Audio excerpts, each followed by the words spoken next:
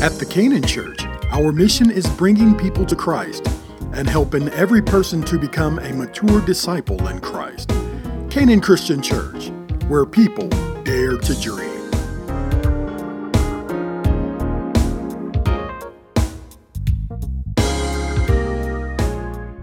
Let's go to the Word of God, and then we will add the practicum to the principles when I finish.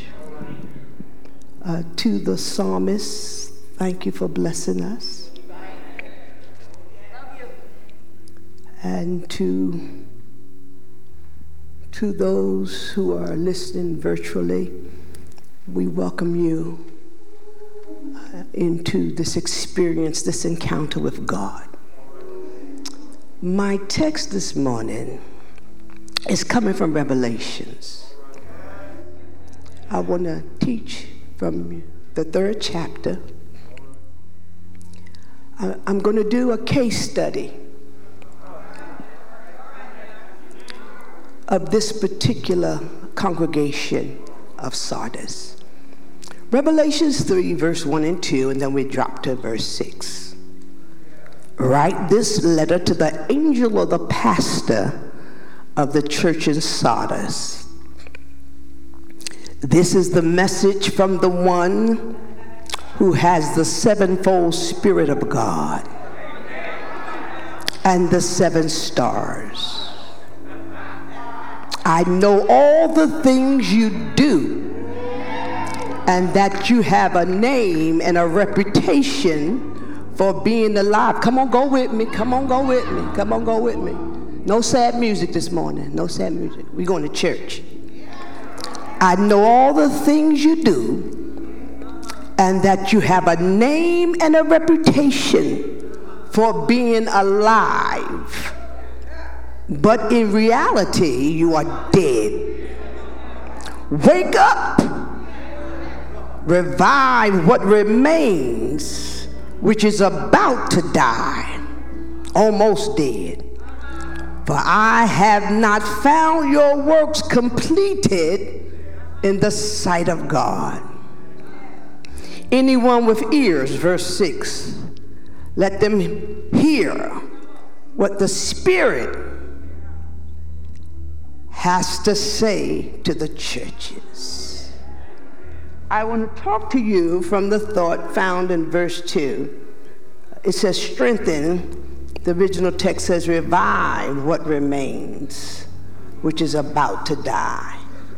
I want to preach for a subject this morning, the revival of the remains.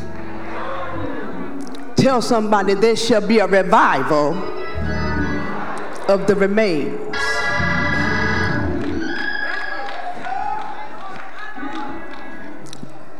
In this season that we're living in, I have been commissioned by the Holy Ghost not to preach the traditional sermons.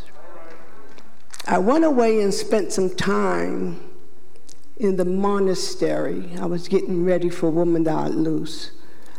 And the Holy Ghost was dealing with me and telling me that we have preached the people under a bench, but we have not taught them. My presentation this morning is not so much a sermon, but now I must teach prophetic utterances, prophetic instructions, because my assignment is to prepare you for the glory of the latter house. Towards that future occurrence, we are now called, in this, the nowness of this moment, we are called to reset and recalibrate. We are the kingdom counterculture, and we must lead the shifting of ourselves, of our families, of our communities, because we are about to enter into new dimensions of God. Hear what I say. We're not going to new levels. we're going to new dimensions, which means you should now experience the width, the height, the depth of God in ways which you have never experienced Him before. So the elevation of God causes a separation in God. Do not be surprised if some folk you used to hang around with, you found out that they are only seasonal. They have served their purpose. Now you must move on. Do not feel guilty. Do not feel hurt. Do not feel ashamed. But do not by any means ask God to fix what He has already fixed.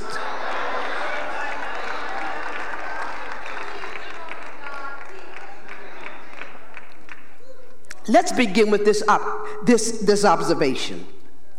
The nature of this present time is still being characterized by what we have lost, who we have lost, what and who, what was lost, who was lost, but yet who and what are left. Sometimes we can focus on what we lost until we ignore and don't pay enough attention to what is left. Paul says in Romans 8:22 that the whole creation is moaning and groaning right up until this present time. Everything that God has made is hurting and in pain. Paul Tillich says in his writing, The Shaking of the Foundations, that the institution which nurtured birth and growth in people are now being returned to the darkness and the chaos of their own existence to desperately cry out and to seek for repentance and redemption. Even the church, Tillich goes on to say that you cannot be so afraid of the shaking of the tremors of this moment until you believe that this is the new normal. We cannot be so afraid of this time until we miss what God is trying to do. When you talk to church leaders have a tendency to put us between two different stratums, two different extremes. One believed that the church is in the process, the world is in the process of total annihilation. Another believed that we are now in the process of the recreation of everything. The danger in the first, that we are in the process of total annihilation, is that it paralyzes society and the church to the extent where we go down and we go and we sit down and we just wait for the inevitable. The problem with the other extreme is when we think that to recreate something is our going back to the past and just restoring what has already been. What God is trying to tell us is that during these difficult times, during these hard times, everything that you do must predicate it on the ability to navigate the change. We talk change, we acknowledge change, but we don't teach people about how to navigate the change. Because the manner in which you handle the change will determine the quality of your now moment and whether there will be a future moment. Listen to this. We acknowledge the last 2.5 years, everything has changed and is yet changing. We have changed the way we live, love, work, worship, pray, think, speak, behave. You cannot practice, watch this, you cannot practice and promote the business as usual model. The world has changed, society has changed, you have changed, the church has changed, ministry must change. Watch this, even your praise must change. Ain't nobody saying nothing. You excuse me, I had to take an antihistamine, so a little dry, but I'm good. In this season, we are required to think different, speak different, act differently. Watch this. All without dismantling the foundational tenets of our faith and confidence in God. This word today, watch this. This word today stands at the place of an unwavering confidence that God's tomorrow is being birthed out of your present moment.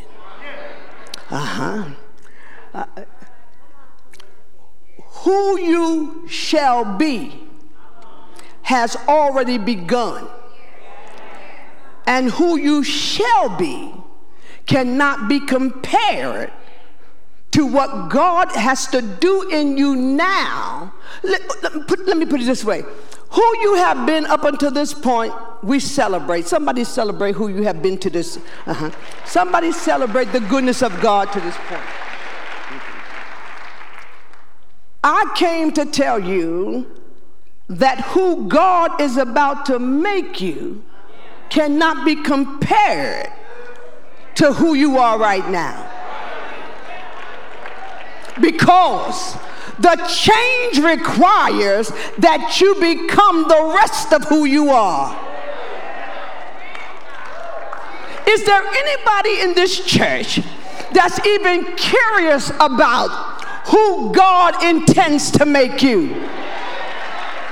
Let me say it this way. Is there anybody in here that needs God to make you more of who he has purposed you to be? Now, if you're satisfied with yourself, this message is not for you. But I'm talking to those who in this house know there's more for you. There's more in you. There's more to come for you. Let the more people shout hallelujah.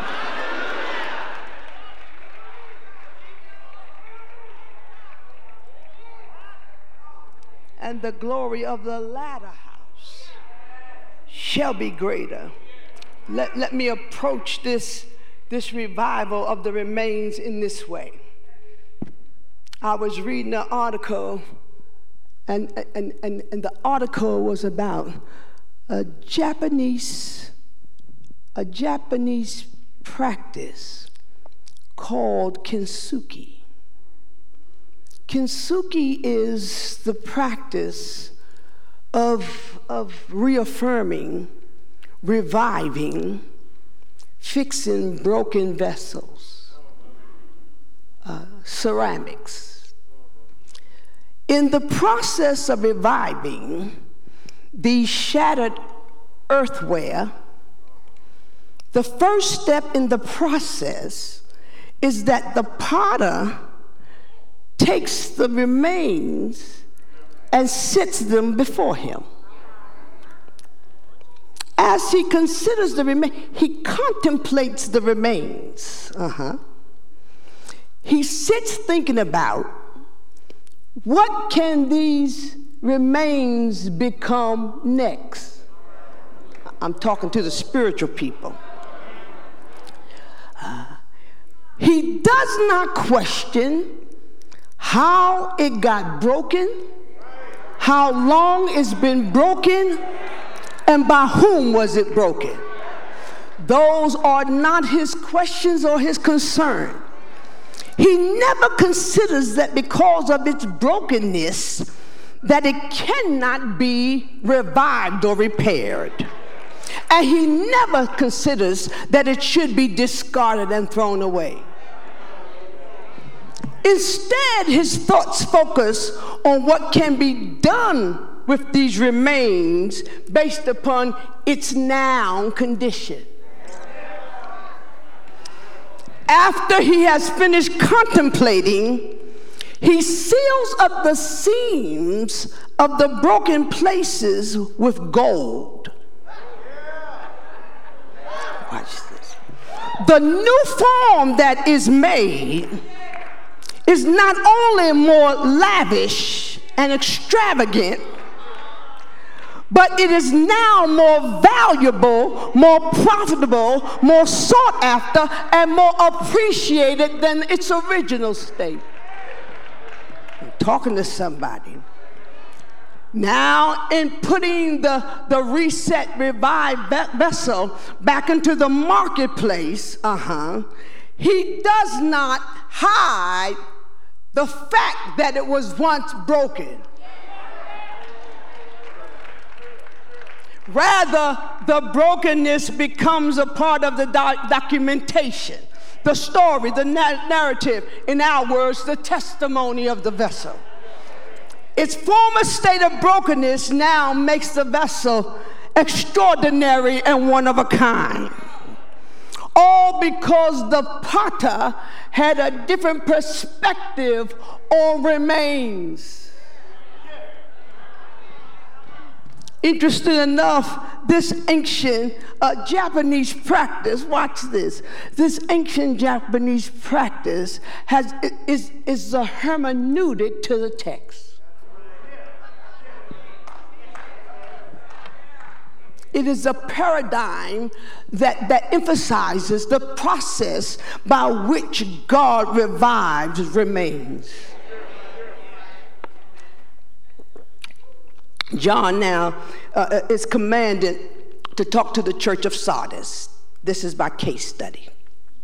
The church at Sardis, the city of Sardis, very prosperous, well-known, wool dyeing center, minting of gold and silver, had the greatest name among all the famous cities of the Lydian Empire. It was slowly decreasing. Watch this. It was slowly declining and decreasing because of external and internal factors, trouble and attacks from within and without. And more importantly, the church of Sardis became a center for idolatry. In other words, they begin to indulge in pagan religion, no true spiritual life. Their affluence led them away from the true God, and they begin to worship counterfeit gods. They begin to worship gods that could not help them. They fought for prestige, power, titles, and positions. Allow me to contemporize the text. There was no oil in the house. Little presence, but much performance. They became prisoners of performance. A form of godliness, but no true move of the presence of God. The church of Sardis had an outward appearance of success, but its greatest moments were in the past, and they were now living off of their past reputation, not their present reality. Listen to John. I'm aware of your works. I'm aware of your citywide influence, your community engagement, your work in social justice, your ecumenical outreach, your excellence in leadership. I know all about it. But don't miss what I want to do with you, because you're living off of the fuel of your past. He says, oftentimes, praises and accolades are still coming. When praises and accolades are still coming from a reputation that you must have, the experience is very deceptive. It's deceptive because it's almost impossible to comprehend the reality of your moment is because you are being fueled and driven by the accolades and praises of your past.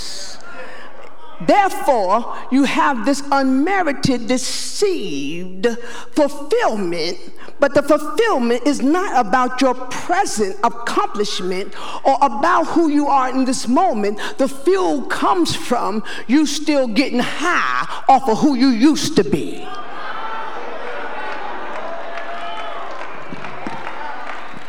When you misdiagnose yourself, you become blinded to the possibilities of who you can become and what you should be doing, simply because you still, watch this, you're spending too much energy on who you used to be, and you become too tired to fulfill who you ought to be.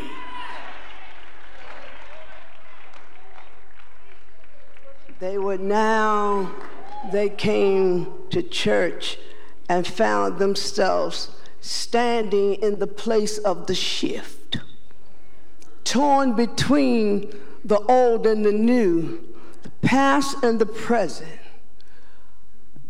You cannot be so in love with yesterday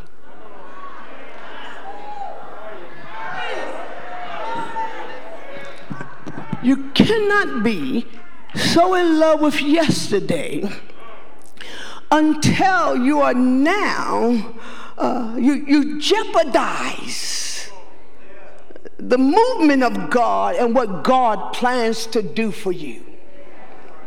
They did not know how to refocus their mindset, their resources, their activities, their energy from a past reality to a present promise.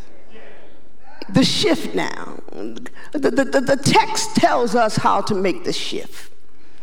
When you look at the text, it moves us from perilous promises, perilous times, to the possibility of empowerment in the present moment. When you look at the text, it shifts us from a troubled church to a triumphant church, a deceived people to a predestined people, and the state of grief to greatness, from pain to empowerment, and the prognosis is now reversed. Remember the bowl, remember the bowl, remember the bowl, the brokenness of the bowl. The text now shifts us from who we were to who we must be. The text shifts us from what we have lost to what we have left. Mm-hmm. The text shifts us from ruins to what remains. The text itself is a gift of God's grace. The text itself is a written guarantee that there is a revival coming to your remains. Look at the text. John emphatically says, wake up. The absence of the pronoun is you. You wake up. And the arousal is not from a sleep. It's from a state of numbness in which you have relegated your power to think. It's a state of numbness wherein as you have let other people decide the quality of your life. It's where you have let other people determine your significance. I dare somebody in here open your mouth and say, I ain't letting nobody determine my significance. Because if I'm important to you, I'm important to God. The text then tells you, come out of your previous state, because if you are honest, you have to admit that your previous state has no longer any benefits to your future. And it was even dangerous. If we will be honest, we have to admit that before this pandemic, we were being drained. Anybody honest enough to admit life was draining you? Let me talk to the screen.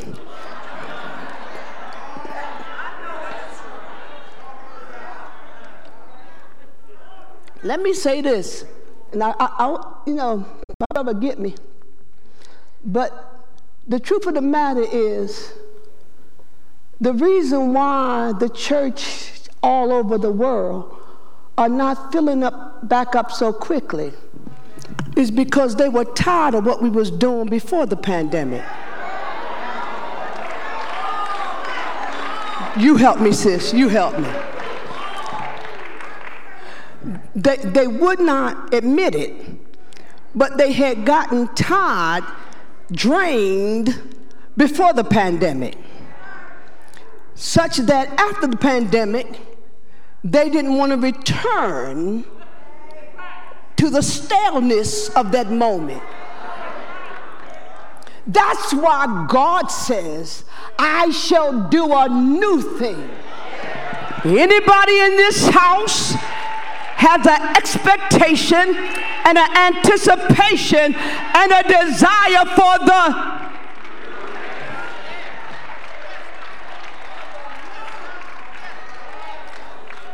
the prophetic utterance of this is that as you stood in the face of death, you must now stand in the face of life. That the grief of the moment must become an avenue into the greatness of your present experience. Such that, he says, number one, prophetic utterance. There were things in your life that were about to die. I'm talking to the screen. I need some honest people in here this morning. Whether family relationships, your health, other relationships, finances, aspirations, dreams, hope, your living situation, your mental stability, your future, your life, he says it was about to die. Here is the grace of the text. The grace of the text is where he says, even some of us didn't know how drained of life we were until we tried to get up and fight.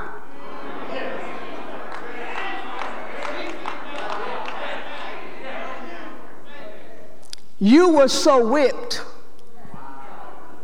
until you separated yourself because you didn't want nobody else to know just how drained you were. And it became an experience where people were asking you for answers at a time when you didn't know what was going on either. How can I help you through this? And I say this to church leaders all the time. You did not sit on the sidelines and watch the pandemic. You went through the pandemic too. So we hurt together so we can heal together. Here then, he says, as some of us in this pandemic time, some of us, there's another group in here, Bishop, that can admit when you felt like quitting, something in you wouldn't let you.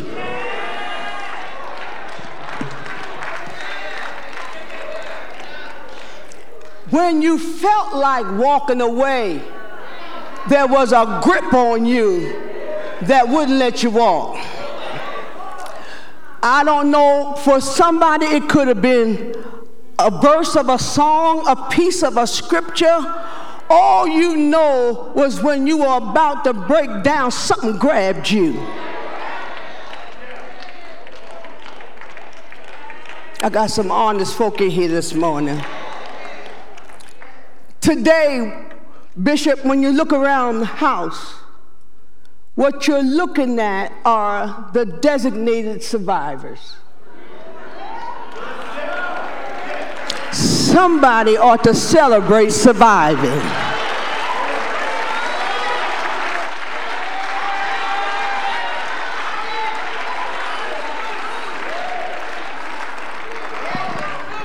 I don't want to rain on that, but your survival is connected to your next assignment. Do you think God let you survive just so you can wear another outfit?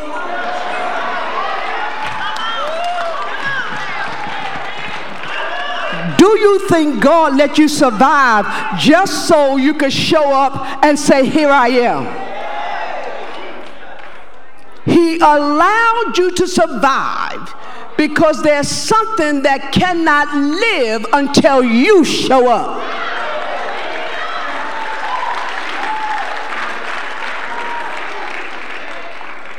There is something about to die that's waiting for you to get yourself together so that it can live.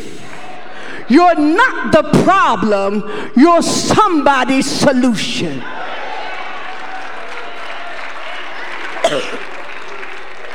There is a responsibility that goes with your survival. Surviving is not enough. But beyond your survival is the ordination of purpose that God put in you before the foundation of the world.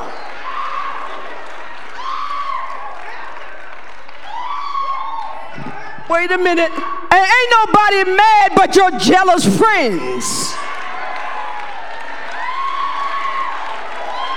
You have an anointing that you have not used yet. A ministry you have not stepped in yet. There is a level of spirituality that God is trying to release in you.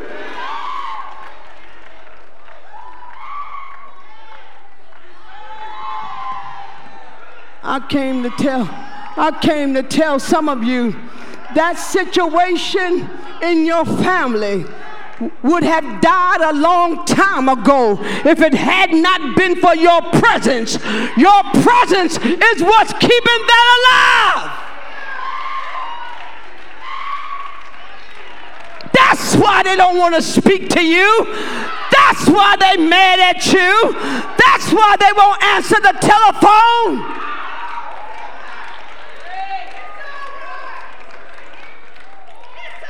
So now God says, the next prophetic utterance is, God cannot use what you lost. He can only use what's left over, what remains. Because what you have left, somebody holler left. What you have left is enough to bless you and your family for the rest of your life. That's a prophetic utterance. So you ain't got to believe it. Just stand on it and accept it. Put a praise on it. That what you have left. What's my Bible?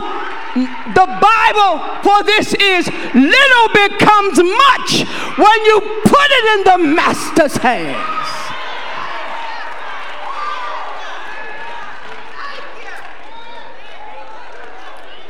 So I shift my focus. Y'all can sit down. Y'all can sit down.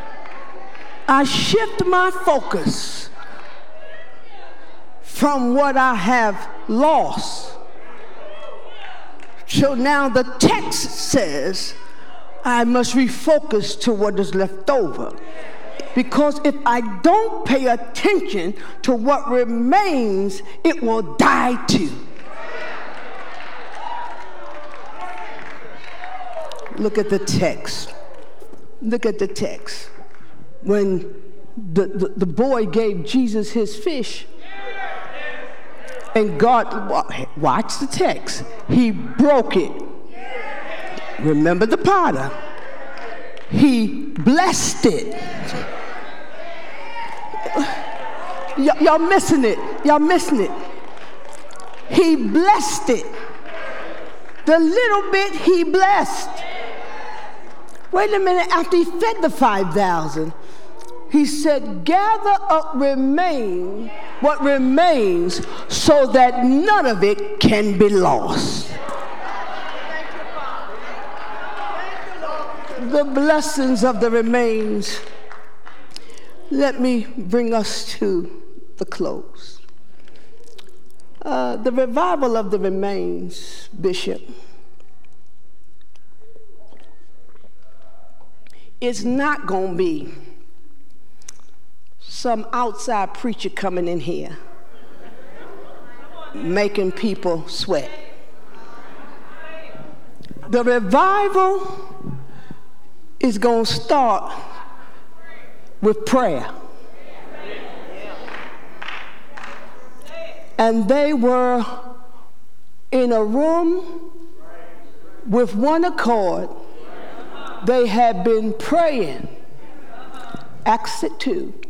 And the prayer in the earth realm put them on the frequency with what was going on in the heavenly realm. The secret is they were with one accord, which means when somebody said hallelujah, the person next to them said hallelujah too.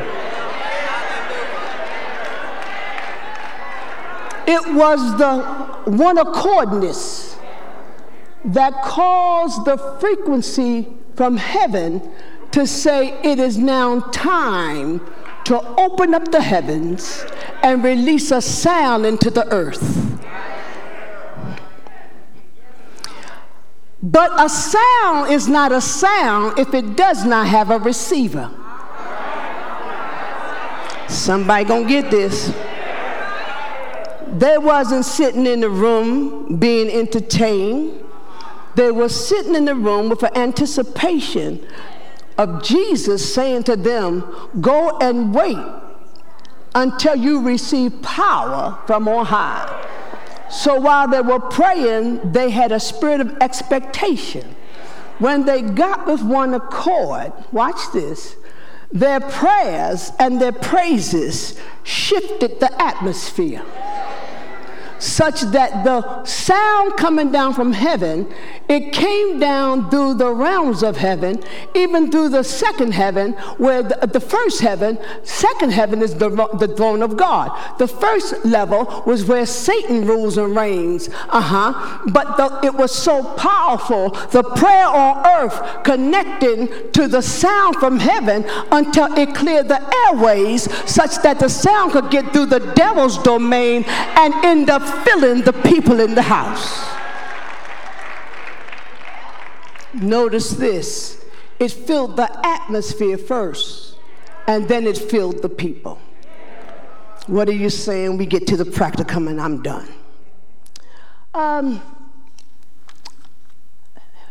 The revival.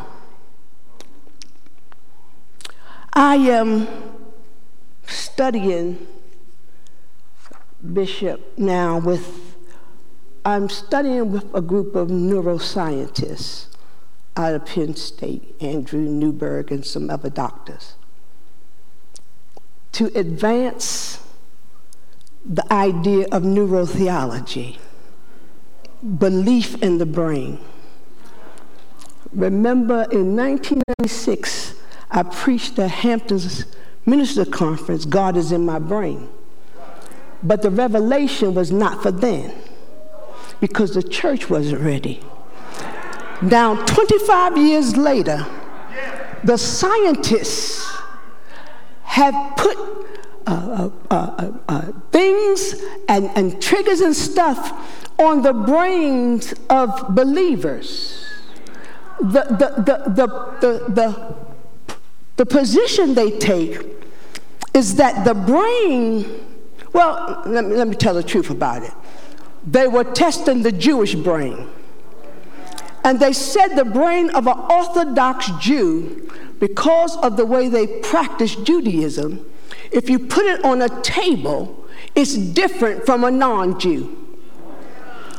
Me and my nosy self, I said, if you can identify the brain of a Jewish Orthodox Jew, then you ought to be able to identify the brain of somebody living holy.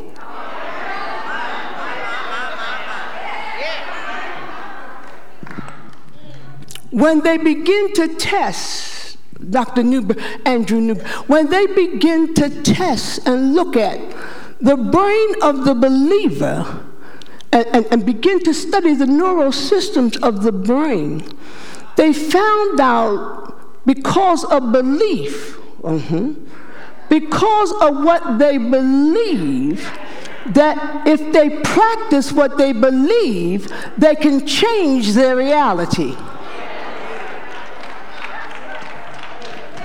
They're not getting it, Bishop. They're not getting it. Let me fix it another way.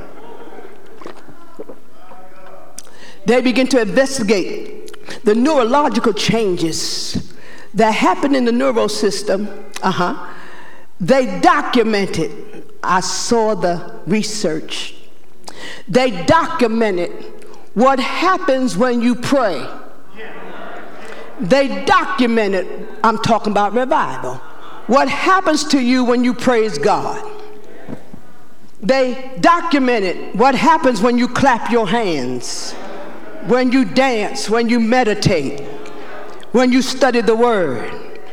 They documented the healing hormones that were released that brings down your blood pressure, change your heartbeat.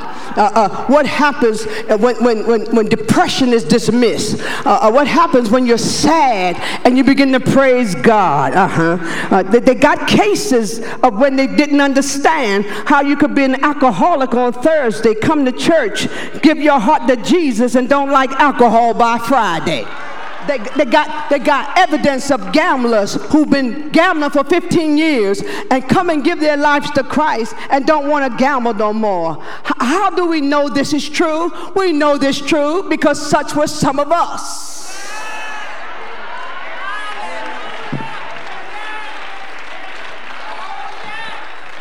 Let's be real. Anybody in here know that you were on your way to a dying hell before God grabbed you and introduced you to Jesus? I need a praise from those of you that used to be.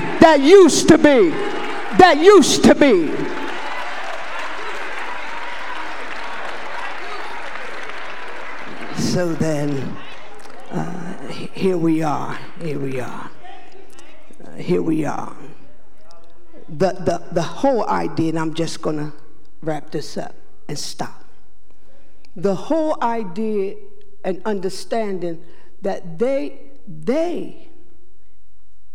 neuroscientists, they invited us in as theologians to help them make sense out of what they saw. The praise team is racking their brains trying to get you to praise God, when if you would do it for yourself, you can get healed.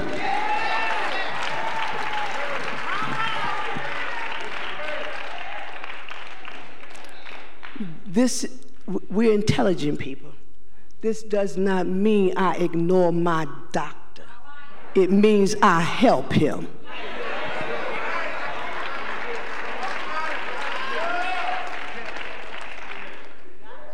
When we clap our hands, that's a part of the protocol that makes us get above ourselves.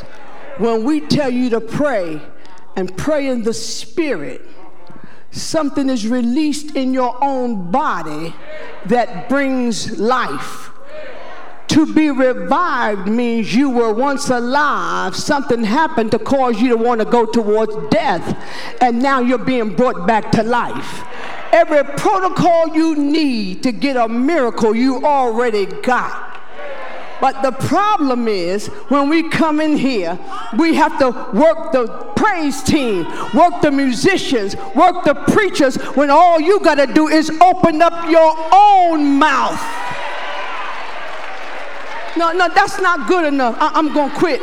But that's not good enough, because I see some of you praising God and some of you sitting with your mouth closed.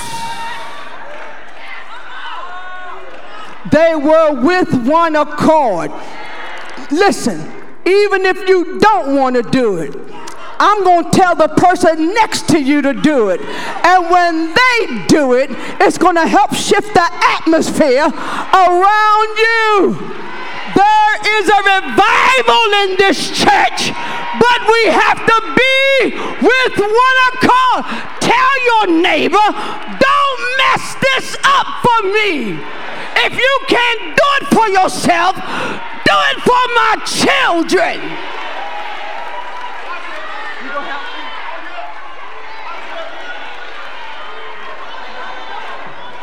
You may not need to be delivered, but I got some children that need to be delivered. I got some family members that need to be helped.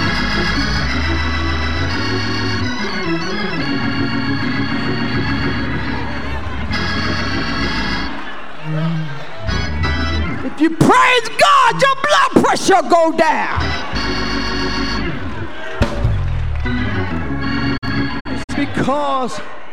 It's because our praise is not bodily exercise. Our praise is connected to the supernatural power of God.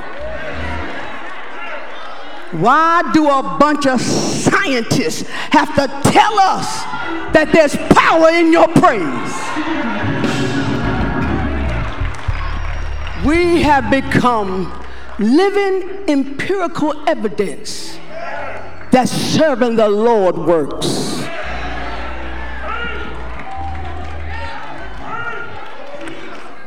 For the next 60 seconds, we're going to praise God. Hold up, sis. Hold up. Y'all sit down. Remember, it filled the house where they were sitting. Y'all sit down.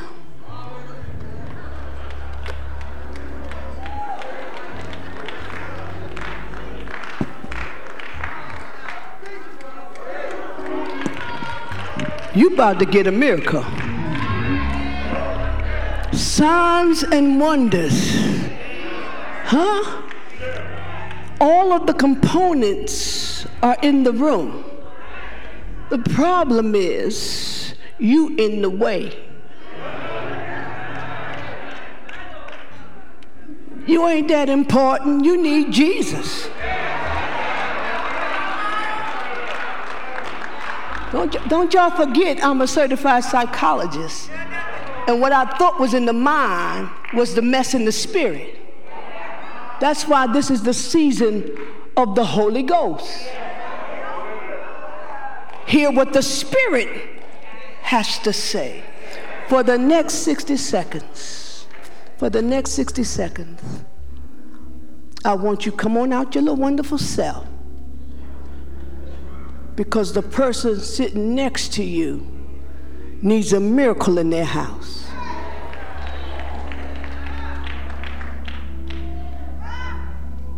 This ain't no time to be macho,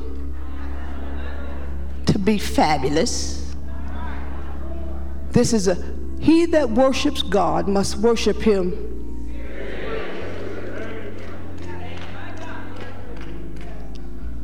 I don't want no sad music. Act like you come out of the church gone cry. For the next 60 seconds, we're going to raise the consciousness of the room. We're going to shift the atmosphere. Don't be afraid. Don't be scared. Be determined. I must leave this service different than the way I came in here. It's the covenant of reciprocity. Isaiah says, if I give him the sadness for sadness, he'll give me the oil of joy. For the spirit of heaviness, he gives me the garment of praise. But I cannot get that if I don't give him this. For the next 60 seconds, I'm going to give some of y'all permission. If you need to get up and walk, you do it. But for 60 seconds, nothing should be coming out of your mouth, and out of your belly shall flow rivers of what kind of waters? What kind of waters? Living waters. For the next 60 seconds, I want either a hallelujah or a thank you, Jesus, coming out of your mouth. And we begin now.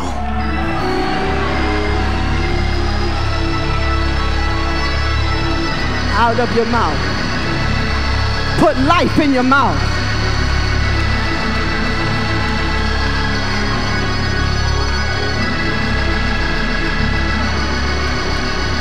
And we bless your name, Lord. And we bless your name, Lord. And we bless your name, Lord.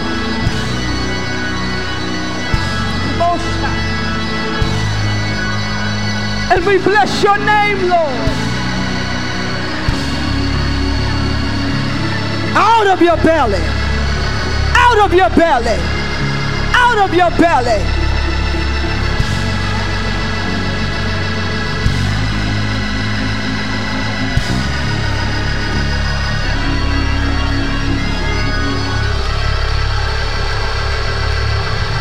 This is our protocol.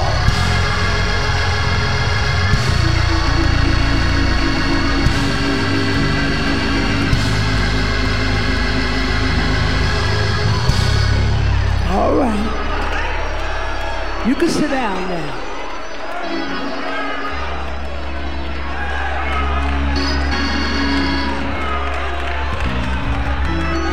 Somebody do me a favor.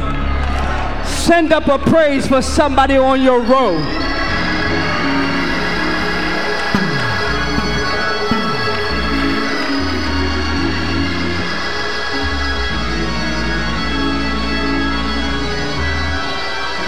You may be seated.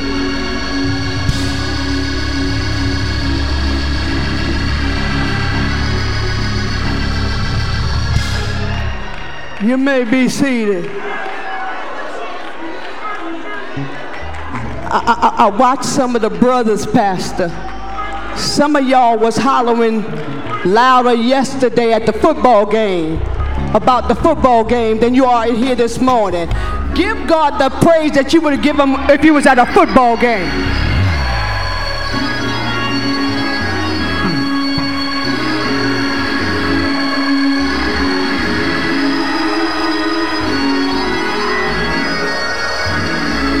And this next praise is going to help your family.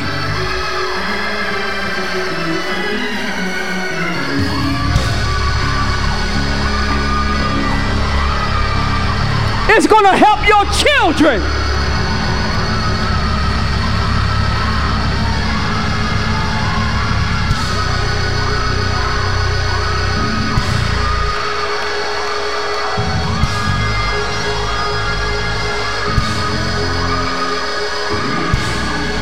You may be seated. Pastor, come on, get this mic.